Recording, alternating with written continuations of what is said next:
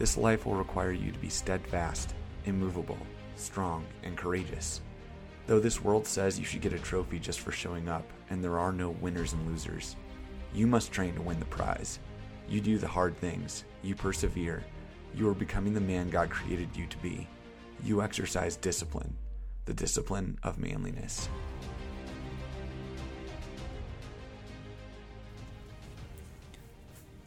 Hello, gentlemen, and good day to all of you listening. We're back for our final episode in my definition of what it means to be a man in our definition of masculinity. If you're just joining us for the first time, I suggest you go back and listen to those previous episodes so you can get the big picture of this whole concept of our definition of masculinity and what we're talking about here. And for those of you who've been following along and listening in, just want to say thanks. Appreciate you guys joining me for these first few episodes in this first series. If you're finding value in the show so far, I'd really love it if you'd hop onto your podcast platform and leave me a rating and review, as it goes a really long way to help the show become the best that it can be. And plus, I'd just love to know what is resonating the most with all of you so far and how to keep making the show better. As I mentioned, this is going to be our final episode in this series on my definition of masculinity, and I think this is actually going to be a really good show because this one is ultimately the result of all the other pillars that we've been talking about being done correctly.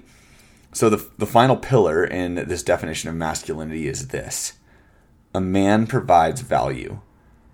The value that we create and the value we provide can come in two main ways that I see. There's the value that we provide via our work, so that's a value we're compensated for. And there's also the value that we provide to others via charity, such as volunteering, which is the value we are not compensated for. In both cases, we're providing value, and I ultimately believe that we should be showing up and contributing that value to others by doing both of these things. I mean, what good is it if we can create all the value in the world, financially speaking, and acquire a ton of value or provide a ton of value to ourselves or our own bank accounts, but we never give anything back to anyone around us? I mean, ultimately, what good is that? And conversely, on the other side of that coin, what good is it if we ultimately give everything we have away and provide everything we have to somebody else or to other people, but then we can't even provide for our own families? Again, I would suggest that there's nothing really good that's coming from that either, because I don't think that's a very good representation of what Christians are supposed to be to the world around us if we can't, again, provide for our households, which we're going to talk a little more about in a minute. But the idea about providing value, this is one that I think we easily get mixed up in these four pillars. I think this one, particularly for men, while I know women can certainly do this too, but I think men are really guilty of this in that we want to put everybody else first all the time. We feel like it's our duty or an obligation that we need to always put wife, kids, friends, business, whatever first, and we're always putting ourselves last. Not for everybody, again, it's not universal truth, but it seems pretty common. But ultimately, if we're always putting others first and we're never taking time to ensure that we're leading ourselves well and taking time to put our own faith first, then I don't really think we're able to show up as well in the arena of life as if we do take time to put ourselves first and to make sure we are taking that time that we need. So when we don't lead ourselves well, we aren't taking time to get our cup filled. When it comes time to pour out into other people, we ultimately have nothing to give. This is why this pillar is ultimately last in the order to me when I list these out and say that a man provides value and this is our final pillar. This one actually is the last in the order of priority. We have to put our faith first and we have to lead ourselves well. And then we have to be men of connection. We take time to connect with our families, our friends, other men. We ensure that we're ready and prepared to love and serve via our ability to protect, and we focus on our physical training and our physical conditioning, staying physically fit, like we talked about in the last episode. And then finally, we're men that have something to offer others by providing the value that we've gained through doing all of those other things right. Then we have something to offer our families first, then our employers, and that ultimately makes us more valuable employees so that we're being men who add value to them and to our churches and communities via volunteering. So let's dig a little more into kind of the what and the how, why I believe this is important, and then how we kind of live this out. Again, you've heard me mention already, we have to put our families first in this providing value. So that comes from 1 Timothy 5:8. But if anyone does not provide for his relatives, and especially for members of his household, he has denied the faith and is worse than an unbeliever. So first and foremost, in how we provide value as men, it has to go to our families. If we're not providing for them first, the Bible's saying that we're worse than an unbeliever. And this can kind of all go back to an earlier episode that we talked about on connection. Because in connection, we talked about how we're meant to live life with others, and we're supposed to love others, and we're supposed to love at maximum output. So if we're not providing for our families, I think we're ultimately failing on one of the very most basic premises of what it means to be a man, because we're supposed to love others. And how are we possibly showing love to our others, especially our families, if we can't even provide the most basic needs by providing for them, in our own household? What's more is the Bible saying we're ultimately worse than unbelievers, because the unbelieving world around us even inherently knows that we're supposed to provide for our own household.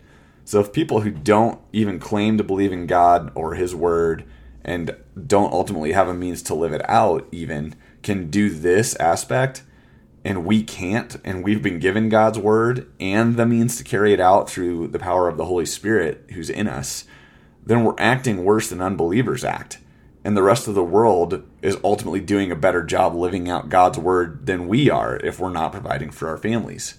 So again, you can hopefully see the importance of providing for our families first in this list of how we add value. So our first priority is providing for our households. And this could really easily be misunderstood, that somehow we're intended to give our families every single last want and desire they have. And this is definitely not what I'm advocating for. Providing for our wife or children some of their desires is great when we can afford it. Being able to give them nice gifts. I love being able to do that. We just came off Valentine's Day here recently. It's nice when you can buy your wife a nice gift for Valentine's Day and spoil her a little bit. Or give your kids that thing that they've really been wanting, that game or that toy or whatever it is. That's great. And I love being able to do that stuff just as much as the next guy. But if you're on a tight budget, I want you to be able to take some comfort in the fact that if you can't afford those things, that you're still being a good man and providing for your home and your household. Because I think providing ultimately means providing food, utilities, housing, and transportation. And we're borrowing that from Dave Ramsey. I don't think he'll mind, hopefully. So as long as you're covering these four things, I would tell you, I think you are providing well for your home, because these are the main needs that your families have. Basically food, water, shelter, transportation. I would lump clothing, keeping them warm and well fed ultimately into the shelter aspect of these four walls. These are the things that I think we're really meant to provide for our families as like the baseline, and then anything else beyond that is sort of just gravy on top, which is again always fun. It's awesome. I love being able to do that when we can afford it. So this has kind of been the financial side here, providing for our homes. There's another way that I think we also provide value, and that's by using our talents. So we're being, again, good stewards, good managers of our talents. And I think it's important to be using those for other people, providing those as value to other people. And I get that from 1 Peter 4:10, which says, as each has received a gift, use it to serve one another as good stewards of God's very grace. In previous episodes, you guys have heard me talk about stewardship probably a few times. We're managers of God's resources, and those resources include our time, talent, and treasure. God has given me a certain amount of time, talent, and treasure, and I need to manage it well so that I can give Him an account of what I did with it and how I managed what He gave me. If I'm not using these things well and I just either squander it by wasting my time or, metaphorically bury it in the ground and kind of only keep all my talent to myself, what good does it do? More importantly, how could I possibly begin to ask God to give me anything more in my life if I'm not already using, what he's given me. So let's kind of look at maybe a hypothetical example here.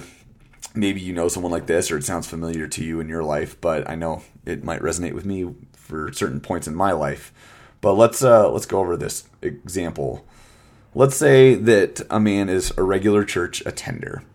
You show up regularly each week. You're engaged in the message. Maybe you even attend Sunday school or a weekly small group. You chime in from time to time when you're there, but ultimately, you kind of know deep down you're mostly just there to keep the seat warm. You arrive at services on time, sure, but you also leave pretty quickly after the service is done. You don't really complain about anything, not really, but you're also not really as involved as you know you could be. You'd like to have some more opportunities to be doing something in the church, but no one ever seems to ask. You kind of even start thinking, maybe this isn't the church for me, maybe I need to find somewhere else. Maybe I need to find a place where there are more opportunities to serve.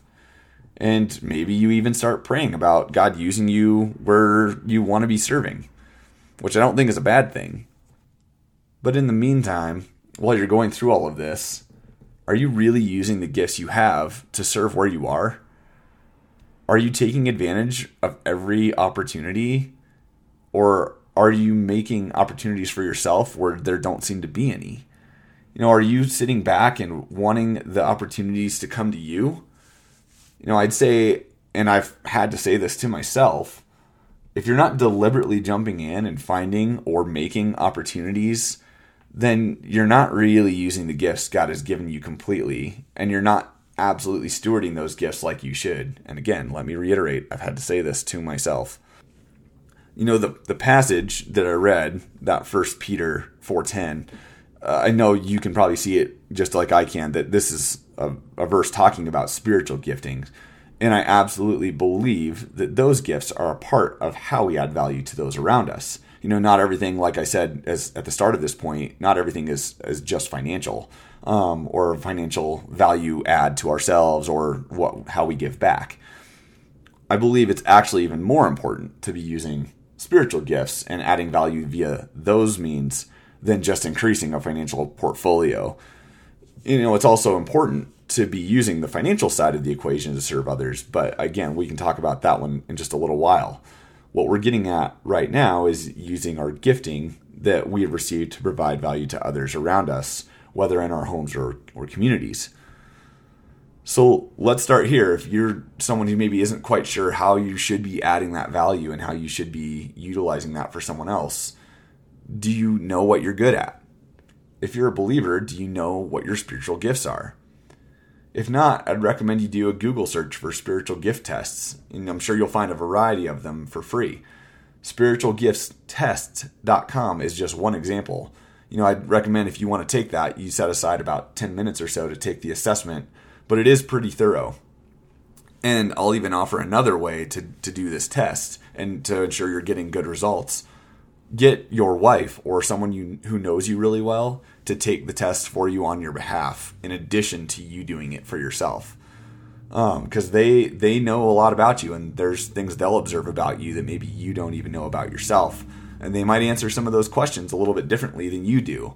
This can sometimes yield results that you don't expect, because we often underrate ourselves in certain aspects and probably overrate ourselves in others. Another way I would suggest that you can figure out how to give of your time and talent is to just think about what you like to do. If you like hiking and camping, then maybe you'd think about offering to take people out on little camping outings and teach them how to camp if they're unfamiliar with that. If you enjoy reading, maybe you'd be interested in starting a book club or doing a book of the month with some friends. Digging deeper with people that way. That can be a real value add to other people to build that community. Just taking anything that you're passionate about and finding a way to use it to add value to others. That's another great way just to start diving into this aspect of using your time and talents to add value to other people. Now, coming back to the financial side and kind of how we add value through our work. Colossians 3:23 says, "Whatever you do, work heartily as for the Lord and not for men." Sometimes that value that we're adding to society or even to ourselves and the way we grow our value as men does come simply through showing up at work and doing our jobs. It's making a living and being faithful with what God's given us to accomplish in that day. If you're anything like me, you often think that the way you add value needs to be far more grandiose and far more, maybe noble than just showing up to work. Sometimes I, again, can certainly underrate the value that just showing up at work really adds. But I do truly believe just faithfully showing up to work and adding value by doing what you said you would do when you accepted the job you have is certainly adding value. Especially as you look around these days, one of the biggest complaints I hear from other business owners that I talk to is that they just can't find people who will show up to work and do the job they were hired for. So if you're showing up regularly, on time, working a full day, staying until the day's done, and when it's time to clock out, I would encourage you, don't underestimate or underrate the value that you're adding. Man, but you don't understand my work situation, you might say. You don't work for my boss. He is so difficult. Or you're so unfair. And while I may not be in your exact job or your exact circumstances, I can certainly tell you that I have had similar experiences in my past. I absolutely know what it's like to work in a place where you're unhappy with your work or feel that you're being treated unfairly. What's more, I've gone through it all and handled it completely wrong. I've been angry, I've been bitter, resentful. I've struggled with a lot and struggled quietly without getting any kind of support. I've allowed it to affect my work, with those bad attitudes. And the effort that I put into my job. But I will say, fortunately, God did get a hold of me in that and has taught me how to handle those things correctly and to change my behavior, because we are called to work heartily or with enthusiasm as if we're working for God Himself. The command isn't dependent on our situations, such as maybe how much we like our job or how well our boss treats us. We're just called to work with enthusiasm in our jobs, as though our jobs couldn't matter more to God's kingdom. So again, be able to show up to work heartily as to the Lord and not for men. Even if you are in a rough situation, maybe you're just unhappy in your job role and you're wanting something more, something that's more fulfilling, or maybe you do have a boss that's unfair. Show up and give every last ounce of effort to the job you have, because it's ultimately going to be preparing you for that new job that you are super excited and passionate about. Or if you can, again, sacrifice, yourself and give to a job and a boss that maybe is treating you unfairly, maybe that's going to be something that impacts him and helps him change and sees kind of the error in his own ways. And if nothing else, I would be willing to bet other people are going to take notice of how you show up and the good attitude that you have when it's not warranted by your boss, and that might draw them to have some questions about how you can act that way and how you can live like that. And maybe it just gives you opportunity to, again, add value to them via sharing your belief systems and your belief in Christ with them. So don't underestimate the impact that showing up with enthusiasm and working heartily in a job can make in other people's lives. Now, here's another one that we can get into on adding value to others via our finances or via what we have. 1 John 3:17. But if anyone has the world's goods and sees his brother in need, yet closes his heart against him, how does God's love abide in him? Little children, let us not love in word or talk, but in deed and in truth. I believe another way that we add value to our communities and society as a whole is by giving back. And this might mean donating goods or time and effort to projects like building a home with a nonprofit. Or it might look like helping a person who we just know is in need. But this one can get tricky, and I think there are some precautions we need to have in place where giving to others is concerned. Because I absolutely believe we should be giving to others who are in need, but I think the question for me is why they're in need. Because the Bible does also say that he who doesn't work doesn't eat. And that's in 2 Thessalonians 3:10. And I just generally don't really like to give to the person I just see begging on the street. Not to say I never would, but it's pretty rare. Because ultimately, I don't know them from Adam. I don't know why they're in the position they're in. And I really don't want to support a bad habit. If I'm going to donate to people who are just needy, need meals or something like that, that I don't know, then I want to give through a good nonprofit that's qualifying those needs, because that nonprofit's going to make sure that those are people who are working or will help them get a job, and make sure that they're not just using the money for things like drugs or alcohol or just taking a handout. They're giving those who want to work and put the work into their lives a hand up. The other way that I like to give is just to people I know well. When we're in a relationship together and I know you and I know your character, I'm more than happy to give if you're just having a hard time. There are times, maybe we want to give a little more discreetly, in which case then I might suggest, giving money to the local church, who you can say, hey, I know this person who's in need. I want you to, take this money and give this much to them. So that way you can kind of give anonymously. But we ultimately need to be showing up, loving others through action, not just through words and emotional support only. Although I will say, again, kind of going back to what we talked about earlier, if you're on that tight budget and you just don't have the money, there's nothing wrong with giving via emotional support and just kind of through action as well, just by maybe just showing up and being there to support somebody.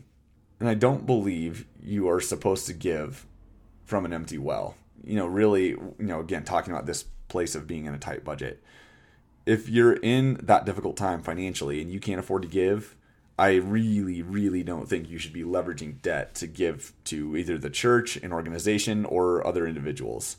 If your budget can't make it through what we talked about earlier in those 4 walls, food, utilities, housing, transportation, you really shouldn't be trying to give financially to others. So again, don't give from an empty well. If you're financially drained and you can't give, then find another way. Like I said, emotional support, show up and fix something for somebody. It doesn't cost you anything financially, but don't be giving from an empty well. But coming back to this point, if you have, I think we should be looking for those opportunities to give to other people and to help provide for those needs. And finally, I see Mark 4:25. For to the one who has, more will be given, and from the one who has not, even what he has will be taken away. This passage in Mark is talking about spiritual truth, but again, I believe one day I will have to give an account of how I managed God's resources. So I think this one kind of speaks for itself.